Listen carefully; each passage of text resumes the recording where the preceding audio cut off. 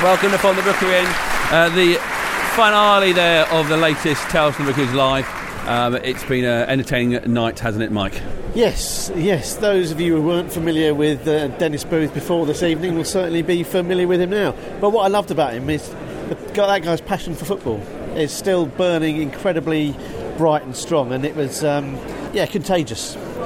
Really, really good fun. We had three ex-captains on the stage with Adam Leventhal launching the brand new Tales from the Vicarage Captain's book. There was Dennis Booth, one of the first captains under Graham Taylor. Rob Page, who was the double promotion captain in the late 90s, as well as Gavin Mahon, the man who lifted the trophy alongside Aidy Boothroyd at Cardiff in 2006. Jason, we got to chat to them, which you'll hear in the coming minutes on this podcast. Just great hearing more former Watford players talk about our club, with a lot of fondness. Absolutely, and sort of from across many eras as well. So I think it's probably the first one that we've been to where we've had someone from before our era that none of us have seen. So for us, I think it's interesting to hear stories from before we were fans of the club, and Dennis has been a marvellous orator, shall we say, and his stories were absolutely fantastic, as were listening to Rob and Gavin talk about stories that we wouldn't have been aware of from times when we weren't watching games at Watford. And two blokes that have lifted trophies for Watford, Rob Page obviously at Wembley, and Gavin Mahon, that most unexpected promotion under 80, and it just, you'll hear from talking to us, I don't know if it come across, but talking to them about lifting trophies in a Watford shirt, and they're those moments that we lived for as kids growing up, and we still look back fondly. Everyone probably checks it out on YouTube every now and again, so just to hear it in their own words, what it's like to experience that sort of thing playing for our club, probably the proudest moment of their careers, I guess. It's really, really great, and just three important people.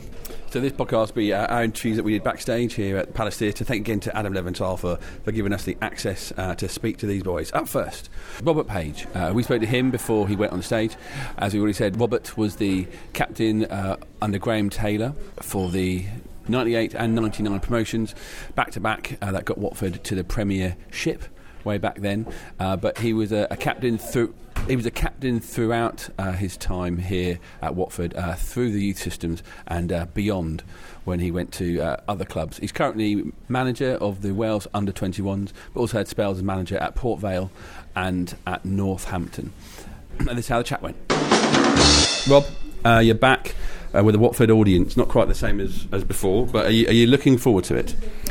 I am. It's always nice to come back to Watford. It's my first club. It's a club that every week I look out for the results, and it's always nice to come back. I class it as my home club. So tonight's all about captains, and you were made captain at Watford at a very young age. How did you feel about that when you learned that you were going to be captain? Well, extremely proud. I think when you're captain of any team, I was captain of the youth teams under Kenny Jackett. Kenny Jackett developed through the youth teams to the reserves and then to the first team under Graham Taylor. And then I think the first thing he did was appoint me as captain. He knew me as a character, so just extremely proud to be captain of any team. But when you're captain at a young age of a first team like Watford, like I said, it just fills you with an enormous amount of pride. And there's on field, I think it's probably fairly obvious what the captain's role is. Have a go at the ref every now and again, and keep your players, keep the motivation going, all that sort of stuff. But is there what are the other stuff that captains have to deal with that we might not necessarily know about? Organising Christmas parties is an important part. So social secretary? The fancy dress, absolutely. No, what you do is you delegate to other people, other busy players that enjoy that side of it. So, no, I think it's just really you're trying to mirror what the manager wants. His beliefs, his philosophy, how he wants to go about his job, and it's important that you're that message in the changing room when he's not there. And working together as a team with the manager. Yeah. Could you say you came through the ranks at Watford with Kenny and Graham around? So when you became Watford captain, you would have known about what they wanted, and in terms of from their captain. When you went to other clubs and you were still captain at those clubs, how was that different? Well, I think they knew me as a character. They don't just sign somebody on a whim, so they do their own work. They find out everything about you. I was captain of every other club that I've played at. Watford obviously being my first. I went from there to Sheffield United and There were some big characters in the change room at the time. Lee Sandford, Simon Tracy, Keith Curle, big Sean Murphy, all big characters. And within a few months, Neil Warnock had appointed me as captain. Mickey Adams done it the same at Coventry when I went there. You just got to be who you are. You just got to lead by example and make sure you influence the boys in a positive way. I think you achieved every young boy's dream. You lifted a trophy at Wembley. What was that like? He just said that as Gavin Mann walked in the room as well. So, obviously, you know, the pinnacle of my career. It'd been a busy week for me. I just gave birth. I literally didn't. My wife at the time just given birth to my first child as well, to my son, who was 19 on May the 21st. So it was a great week, and then to walk the Wembley steps and lift the cup and get us promoted was the icing on the cake to an incredible week. You mentioned Gavin there. He obviously had his Millennium Stadium moment and a playoff final, and we know a little bit about the lead up to that, but we don't know so much about the lead up to Wembley. And so what was a couple of days like before that, and did you get to look around Wembley before or anything like that? Yeah, we did. Graham Taylor as well, like you would, attention to detail, made sure that the training pitch we were on with the identical dimensions to Wembley. We practiced set piece after set piece, and you know, we did work on the Nicky Wright overhead kick, albeit it wasn't down to that detail of he's going to get an overhead kick, but to charge the goalkeeper was a part of it, the detail. So we got the dimensions right. We practiced the delivery so we could get the distance with Peter Kennedy, who had a wand of a left foot. So we had a great build up to it, and like I said, we were underdogs going into it. We were underdogs for that season, having just come up the previous season. So, you know, there was no pressure on us really. We went and we played with that look about us as well. Like, we had no pressure. We went, we enjoyed it, and like I said, the rest is history. Just to take a step back, St Andrews, what was that like? Because those that were there kind of have an idea what it was like, but actually, you know, as a player, as a member of the squad, what's it like? Yeah, it was incredible. To go 1-0 up in the first leg with the Michel Ngongi header, and then to concede after a couple of minutes of the game with you know, Dele Adebola. Then your backs are against the wall. You're thinking, oh, this is going to be a tough night. But you know, we dug deep. We had to at times. We knew we were going to have to. They're a good team, and to come away with the win, ultimately with Chamberlain making that penalty save, was incredible. And again, it's, you know, it's games that will stay with me forever. And your penalty, heart in the mouth? It was well placed. Right in the top corner, right at the end of the bar. I got to tell you a funny story to this. When I placed the penalty spot was a disgrace. It was like a crater. So there was a 2-inch ditch in the penalty spot. And I don't know if you noticed, every player that went up was trying to dig it with their foot, because they recognised that as well. And as I placed the ball on the penalty spot, I looked up, and to the left of the goal, my left, there was a Birmingham City fan with his trousers and pants on his ankles, slapping his arse. So I had to try and stay focused. Thankfully I did. I did have a little chuckle as I turned and walked away. And managed to put it in on the underside of the bar. But the reason it hit the underside of the bar was because of this crater. That's my excuse. Yeah. But because there's a thing, like after such a emotional sort of end to a game, you then have to go on to the next game. But you know what I did. You know, I remember with the second playoff final, the cameras were at that point were in the tunnel. You could see what that was like. What was it? What was the tunnel like? What was the last minutes where you went out onto the Wembley pitch like for that team? Wembley. Yeah. It's a bit of a blur, if I'm honest. It's the build-up, the anticipation, the nerves. It's funny, when you get in the changing room and you get your kit on, for me anyway, I can't speak for everybody else, but the nerves seem to subside a little bit. And then you just get your game head on, and you're in the zone, and you're talking to the players about what's expected, what we need to do.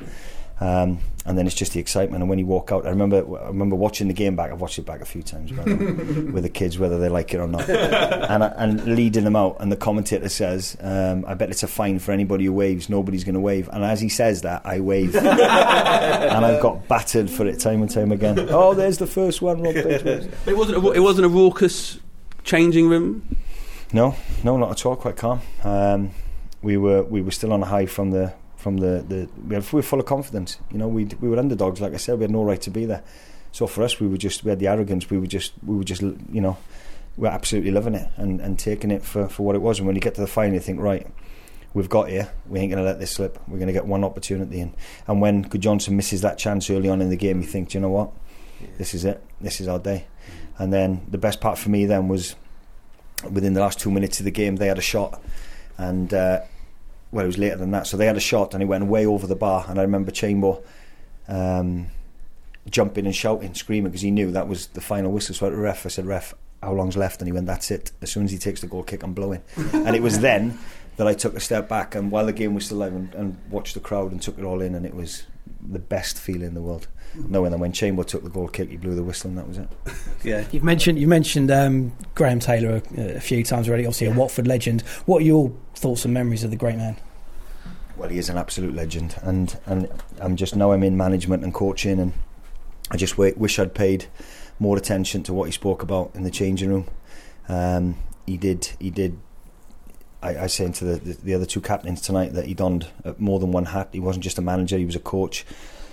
He was a father figure. He was a psychologist. He was a sports scientist. He was everything. And there's probably coaches in the Premiership now getting paid six figures to do what he was doing as one manager back in the day. So I just wish I'd have recorded all the conversations he had so I could take snippets of it now and implement them in my coaching and management. But even now, I spoke to Dennis earlier about it, and he'd done the same in his coaching career, that you see yourself being like GT. When I coach and I organise, and I like to nail down the shape that we're going to play and the attention to detail, that's because of what I've had with GT, and I thank him for that. And just looking at your Watford career as an overall piece of your career, what's your favourite moment apart from lifting the trophy at Wembley, and perhaps one that you'd rather forget? Ooh. Right, here we go. Anfield, 1-0 win in the Premiership. Yeah. Me and Mark Williams go and make the tackle, and Tommy Mooney gets the headlines, as they normally do, the centre forwards. But me and Willow done all the grudge on that one. That was a great occasion, to win 1-0. We got applauded by the Liverpool fans coming off, and the atmosphere, and when they sing the song is just it sounds cliche, but it's true. The hairs on the back of your neck stand up, and it was a great occasion. One to forget, I remember Kenny Jackett's first season. I think we played Stockport away, and for some reason I ended up playing in midfield, and I got carried away. He said, just sit in midfield for me, win your headers, break the play up, win tackles, and give it to the people who can play. No problem, Ken. I got carried away and I started making forward runs, and I think I gave a penalty away in the last minute of the game. I think we still went on to win the game, so that was my only saviour, because if I'd have given the penalty away to lose the game, he'd have been at me, and he would have, Ken. That's what he was like. So that's probably one of the lowest points. Yeah. So you're in management now, doing really well. But knowing what you know now about being a manager and being in charge of a football club, how would you say that sort of dictates your opinion on what Watford have done, staying in the Premier League? I think it's incredible. They're 7th in the table at the minute. I was away on holiday recently with the kids and bumped into a Watford fan, and we were talking about, I think they were top at the time, top of the Premiership. Where they've come from when I was here, when I left in 2001, is incredible what they've done. The players that attract into the football club, the wages they can compete with some of the top clubs. We wouldn't have thought that, would we, 10, 15 years ago. So they've come a hell of a long way. The downside to that is, for me, when I come to the football club with Tom Whalley and Kenny Jackett as youth coaches, was 7 of the first team at that time were being developed through the youth team. The flip side to the money being at the club now is they don't have to do that. They can go and buy players in, and that's a shame for me, because I'm in development football. I come into football because of the development side of it. So I would like to see a little bit of a balance shared with regards to investment in development football, and I think that's an area that Watford don't do too well. I'm going to really put you on the spot here. So you're back in club management. You're bringing your side to Watford. How does a Rob Page side set up to beat Watford? Oh, the current good question. Good question. I'd convince Gareth Bale that he's got to come and play. I don't know. I mean, listen, any of my teams, I like opposition managers to walk off at the end of a game when they've played against one of my teams and go, wow, they didn't have to work hard for each other. And that's what GT was all about as well. He wanted to win every game. He wanted to score more goals than the opposition. Didn't care if he won games 5-4, but he wanted to score goals. So I'd try and make an entertaining game. But they would work hard for each other. A podcast made by Watford fans for Watford fans from the Rookery end. So that was Rob Page, lifted 2 trophies. Gavin Marn wasn't quite as fortunate as Watford captain. He only got to lift 1 trophy. Here's what he had to say to us. So Gavin, you're about to go out there in front of another Watford audience. Are you expecting warm, fuzzy things from them because it's a Watford audience? I've been sort of prepped beforehand to say it's a good audience, so I'm looking forward to it. When I got the phone call to come down, and it was an easy decision to make. Always loved coming back down there because I've got some great memories, so looking forward to it. Yeah. When you first played for Watford, you were sort of used in a number of different positions. How was that for you as a player?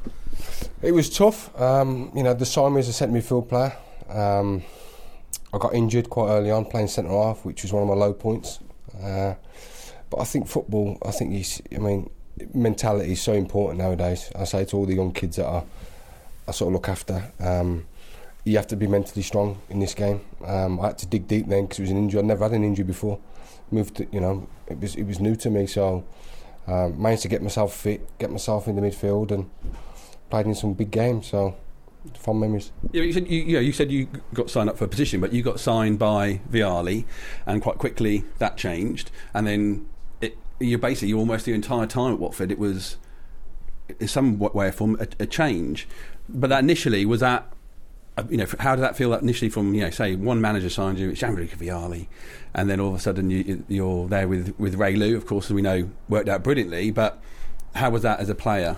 Yeah, I remember getting the phone call from Ray Lou, and he said, look, Vialli's watching you. We've got quite a few players in this team that don't really understand the Championship. We know what you're going to get with you. So then before you know it, I was in the door, I went to see Luca at his house. Beautiful house, by the way.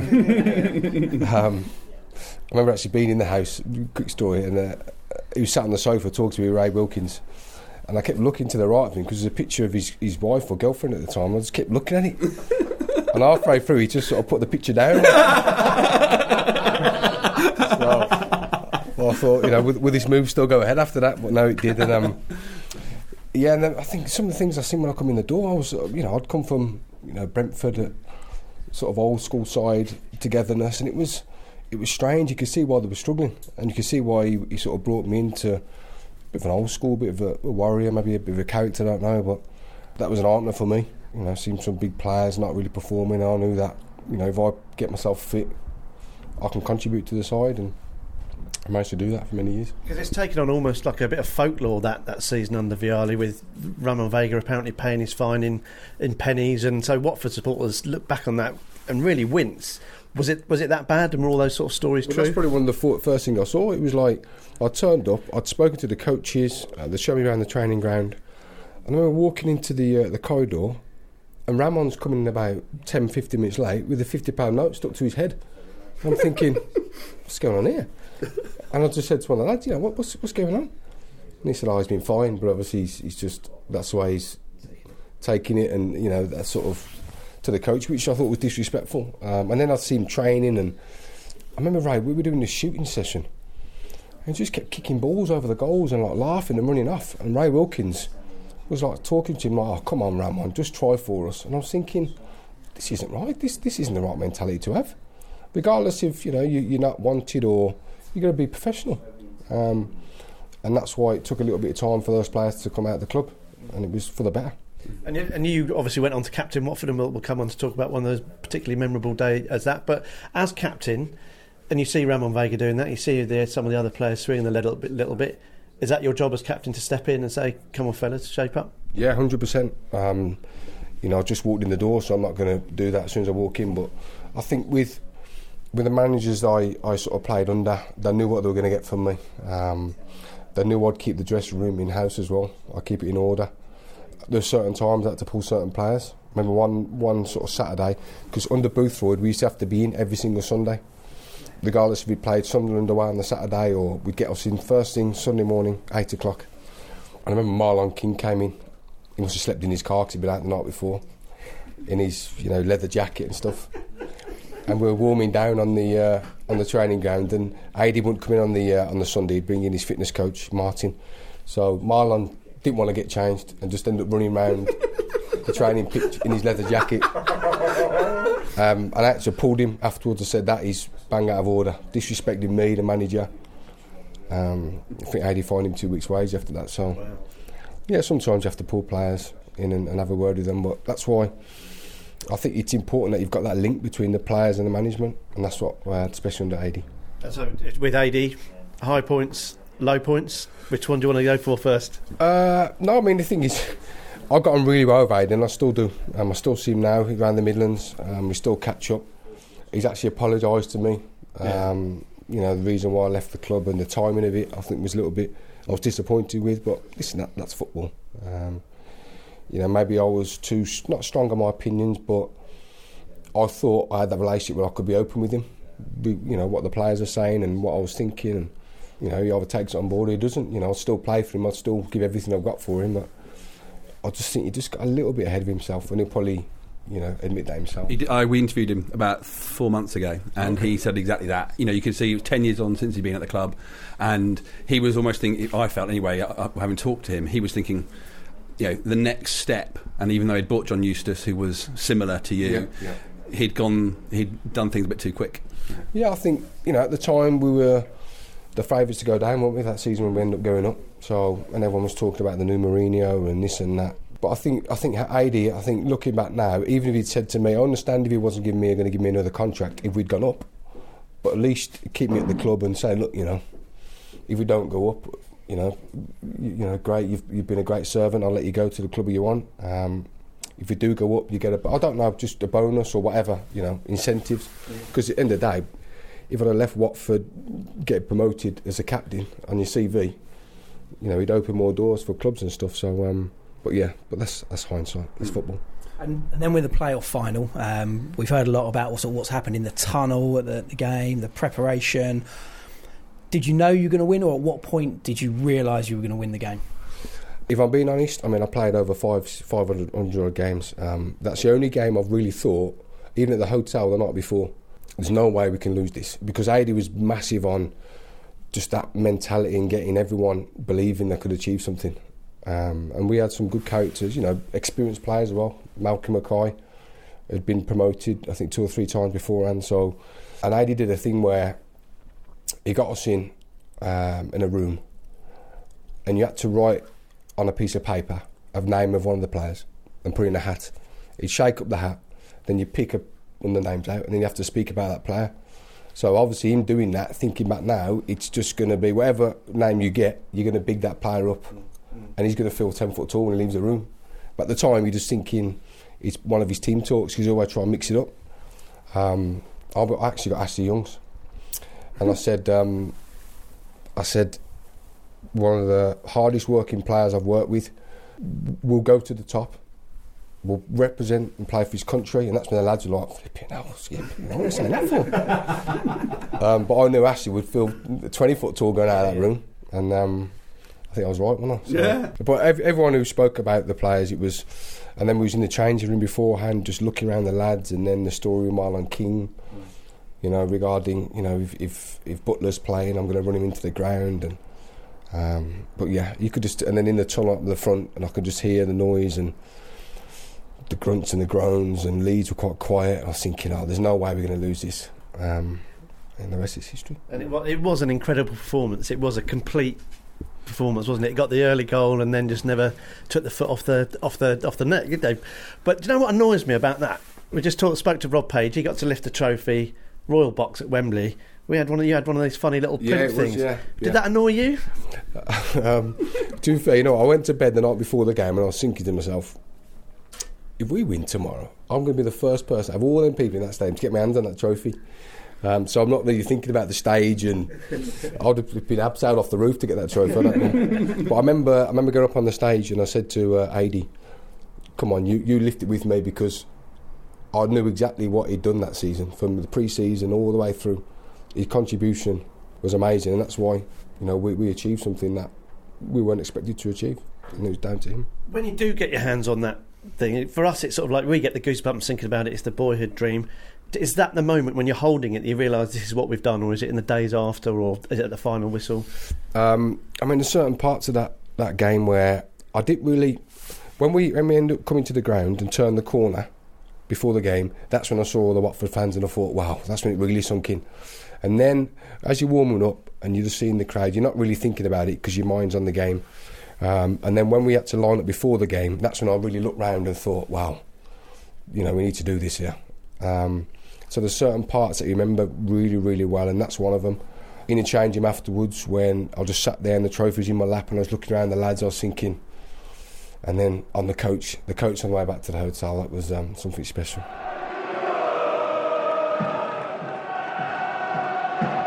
From the Rookery End. So rounding off our triumvirate, I've been desperate to use that word, of interviews was Dennis Booth, the guy who came the same path, Lincoln to Watford with Graham Taylor, synonymous with that time frame. So fascinating to talk with him.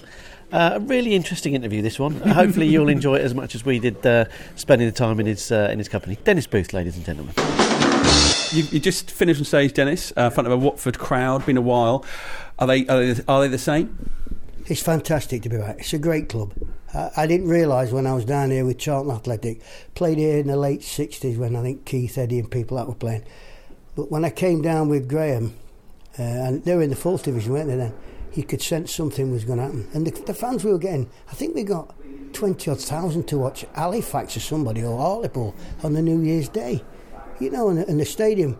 And you could. I remember saying to my wife, this place is going somewhere. I knew I probably wouldn't be there at the end, which I wasn't, but I could certainly be on that first journey. And the fans were fantastic.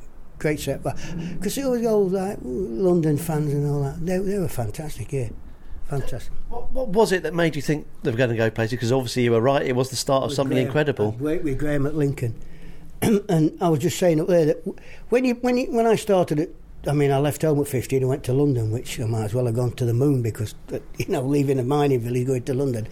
And all it was then, I got in the first team when I was 17, but all you did, you trained Monday morning, you trained Tuesday, you had Wednesday off, trained Thursday, trained Friday, team sheets went up, 5 team sheets. There was no pattern of play, there was no shape, there was no free kicks. That was it, you go there, in the reserves day. This fella who started doing things in the week, how we were going to play, set plays, free kicks, corners. I'd never had that. A lot of us had been higher up, Charlton, Sheffield Wednesday, Big Sam Ellis. And we brought us together and you could just sense we're going. And we were exciting. We scored goals. We didn't really bother about. Well, he obviously wanted us to defend, but it wasn't based on defence. And yet he was a left back. It was all about forward play, hitting areas, getting shots in, getting crosses in. And he brought that down here, didn't he, with him? And it was great to watch, wasn't it? So Graham was genuinely unique in that respect, then? I think so, yeah. Because all the other managers, I mean, I had Bob Stokoe was a great man, fight the world, and but we didn't do any tactics. We never did any pattern of shape or this will be the team. Graham would name the team sometimes on a Monday morning and go, we're going to work on this. This is the team for Saturday, and we work on it. Brilliant. So when you came to Watford and he made you captain, what do you think it was about you personally that he saw in you that gave him the sort of the trust in you? Good player, young man. That's what it was. Well, I don't know really. Maybe because I like Tommy Cooper.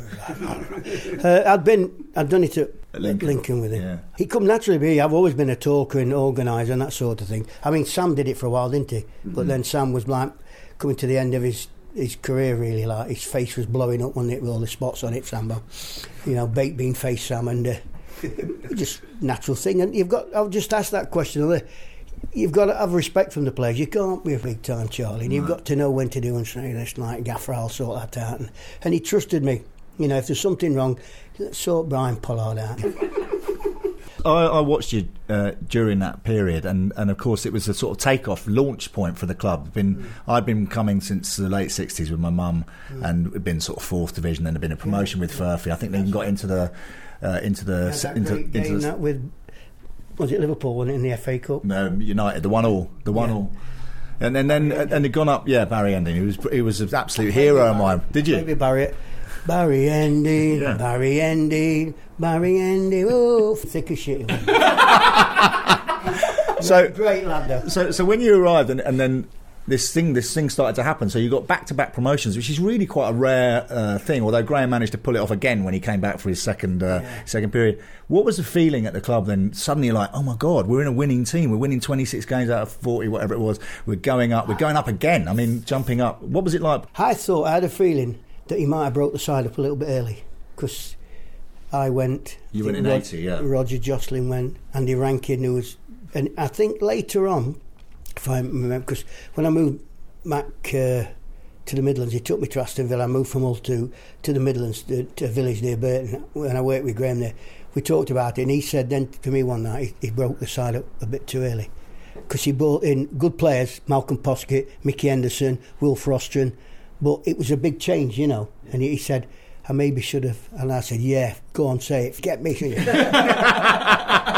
And he said, it did go, yeah, probably done. But in the end, it worked out. Could you talk to Graham? He spoke to Gavin Marn, and he spoke about how he sort of would have a two-way conversation with AD. If you had an idea about how the side should be playing or anything like that, could you approach Graham with that sort of stuff? Oh, yeah. Well, I probably did more than I should have done sometimes. Because I remember he'd been offered the Burnley job. We didn't know this. We're sitting in the hotel at York, ready to after our meal, waiting, you know, for Graham to come and give his talk. He had to leave the room, and apparently he'd been approached by Burnley. And when he came in, he didn't tell me till afterwards, but he came into the room and we all just sat waiting. And he said, I've always wanted to do that. Come into a room and say nothing. And I went, yeah, I've always wanted you to do that. Did talk, did he? He could talk. Pagey, could he? Gaffer. I remember this is when we were third division side, we got beat semi-final at Forest, first leg. They were European champions.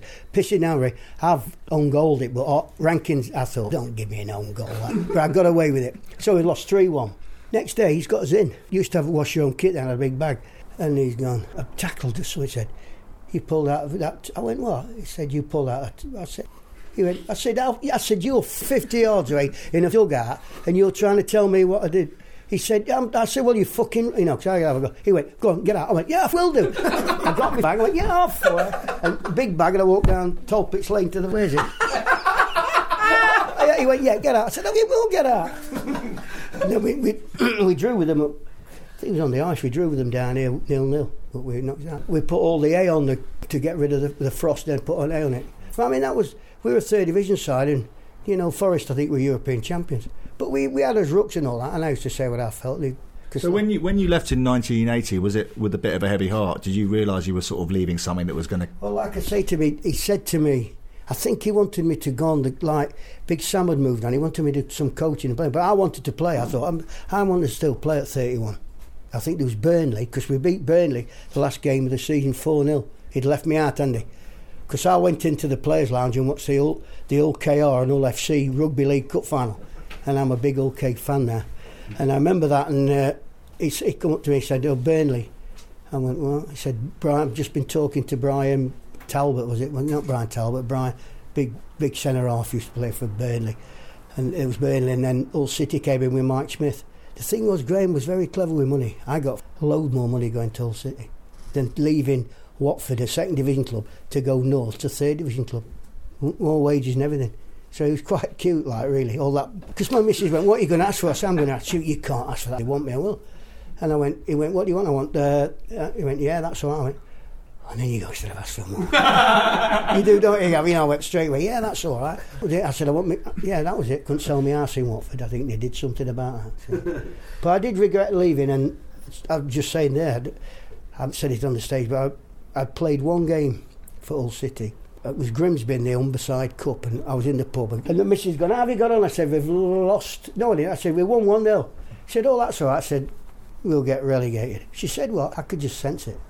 You'd been with a club like this, seen a man, and no disrespect to Mike Smith, he was a lovely man, but I could just sense it. Oh, he did go down. We're here to launch the captain's book. So you, as captain of Watford, to wrap up, what's your favourite moment or match as captain of Watford Football Club? There's a bird lives over the road.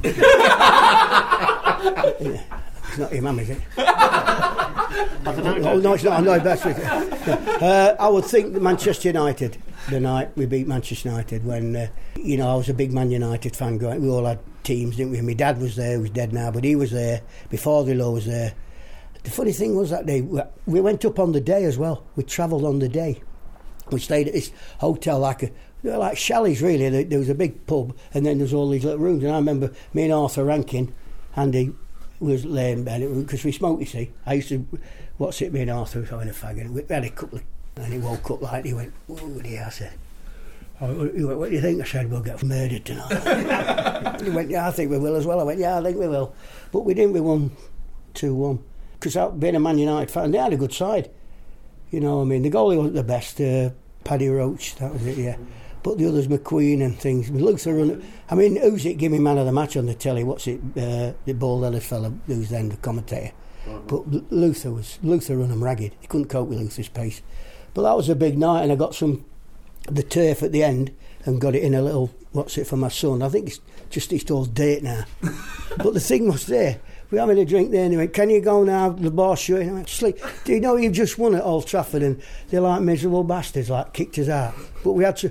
Helton was on the bus with that bird, Kiki D, is it? Kiki D, yeah. Yeah, she was on. They were on the bus as well. That was a big night. She must have wondered what on earth she was doing there. That night, Manchester United was we deserved to win it, didn't we? You remember, won the fluke. And then we got beat by Forest. Yeah, the balls loose. One I miss it. One looks.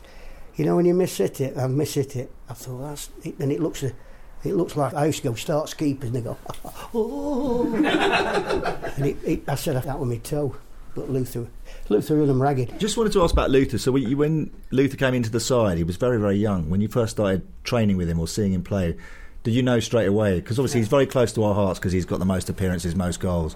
Was he immediately a kind of? Was he immediately a presence, or did he grow? Luther was on the right wing. I think we played it. I think the first game was at Hartlepool. Keith Mercer played up front with Ross Jenkins. Remember Keith, stocky, yeah. And Keith, Luther was playing on the right wing, but then Graham went out and bought Brian Pollard. Because I remember one day we used to go up to that thing in it Monday morning, didn't we, that gym.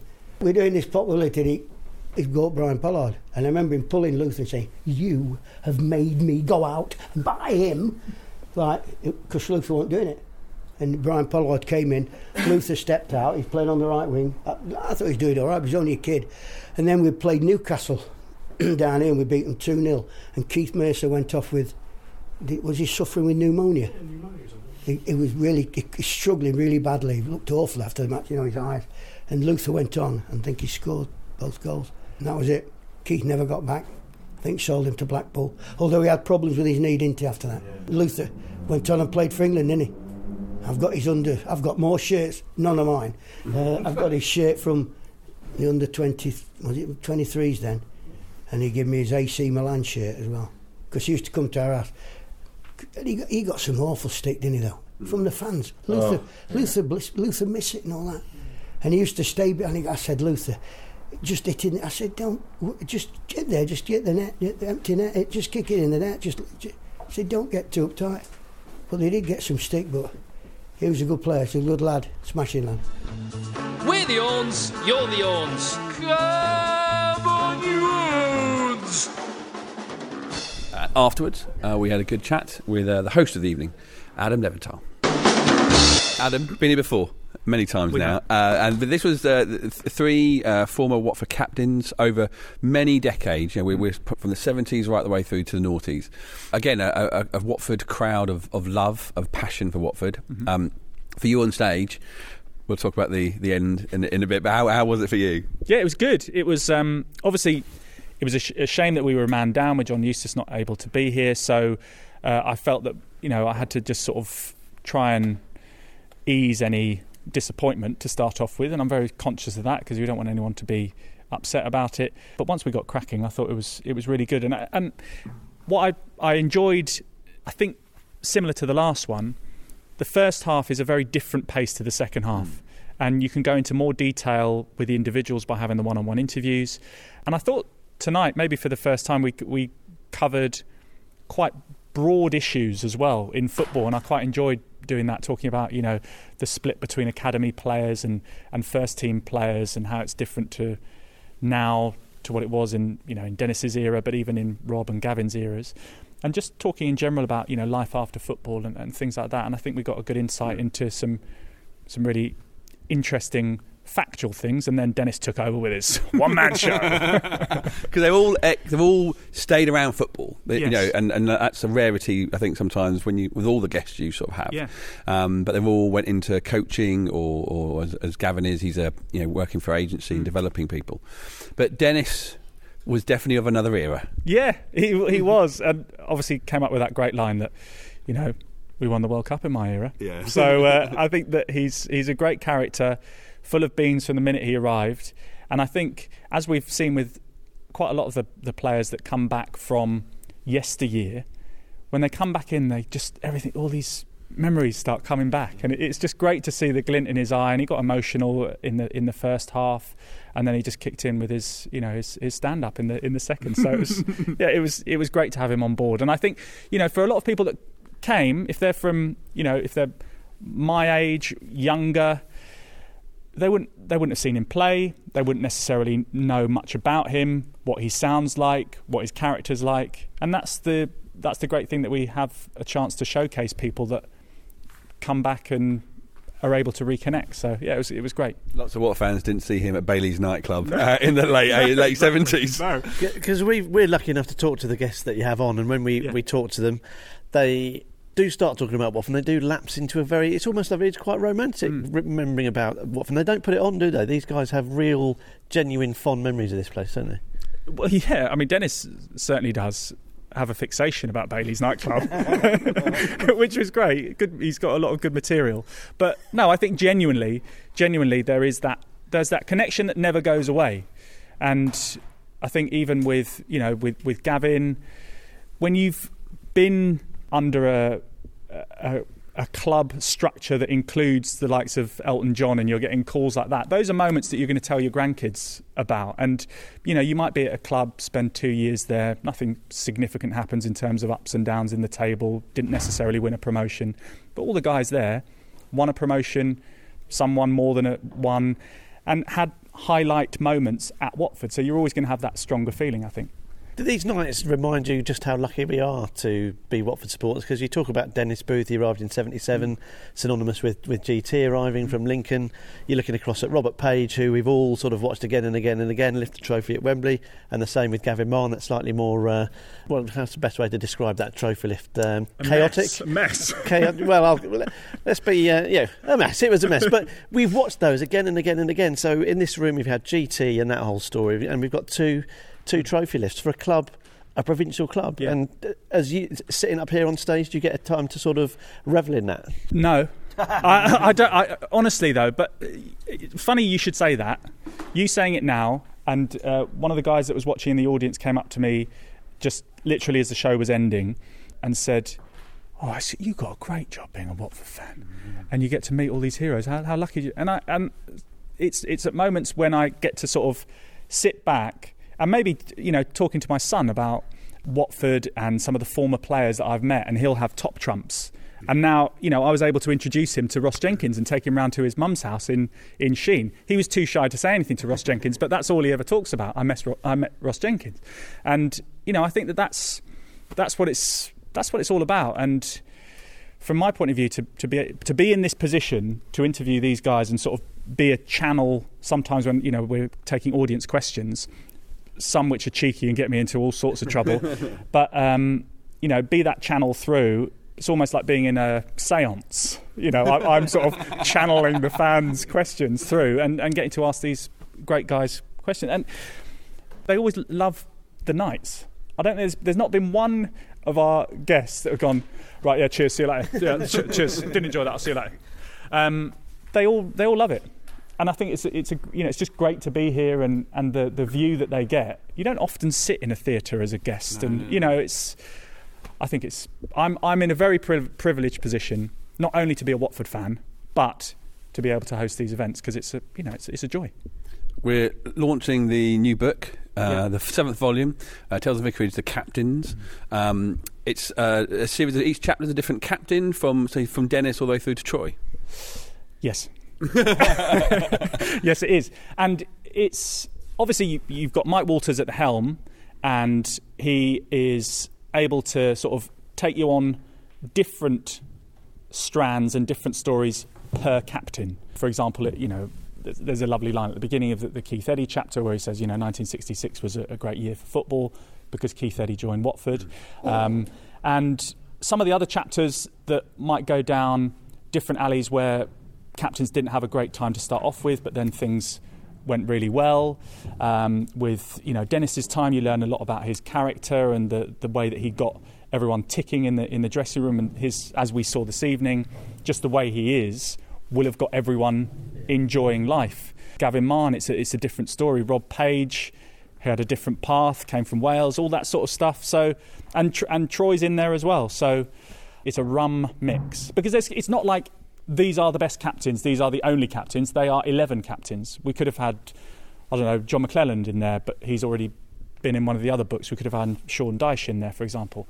But these are 11 captains, and I think I'm going to obviously say that, but it's a great collection.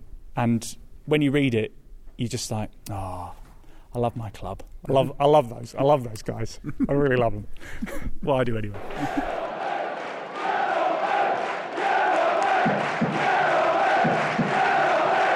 From the Rookery End. Thank you very much for listening. Thank you to Gavin, Rob, and of course Dennis for their time backstage, and to Adam Leventhal and all the guys from Tales from the Vicarage who give us this access, and hopefully these podcasts give those who weren't able to make it tonight a taste of what goes on. The new book is out and available online at the Hornet Shop and at Waterstones in Watford. Written by Mike Walters, and a perfect Christmas present for a Hornet.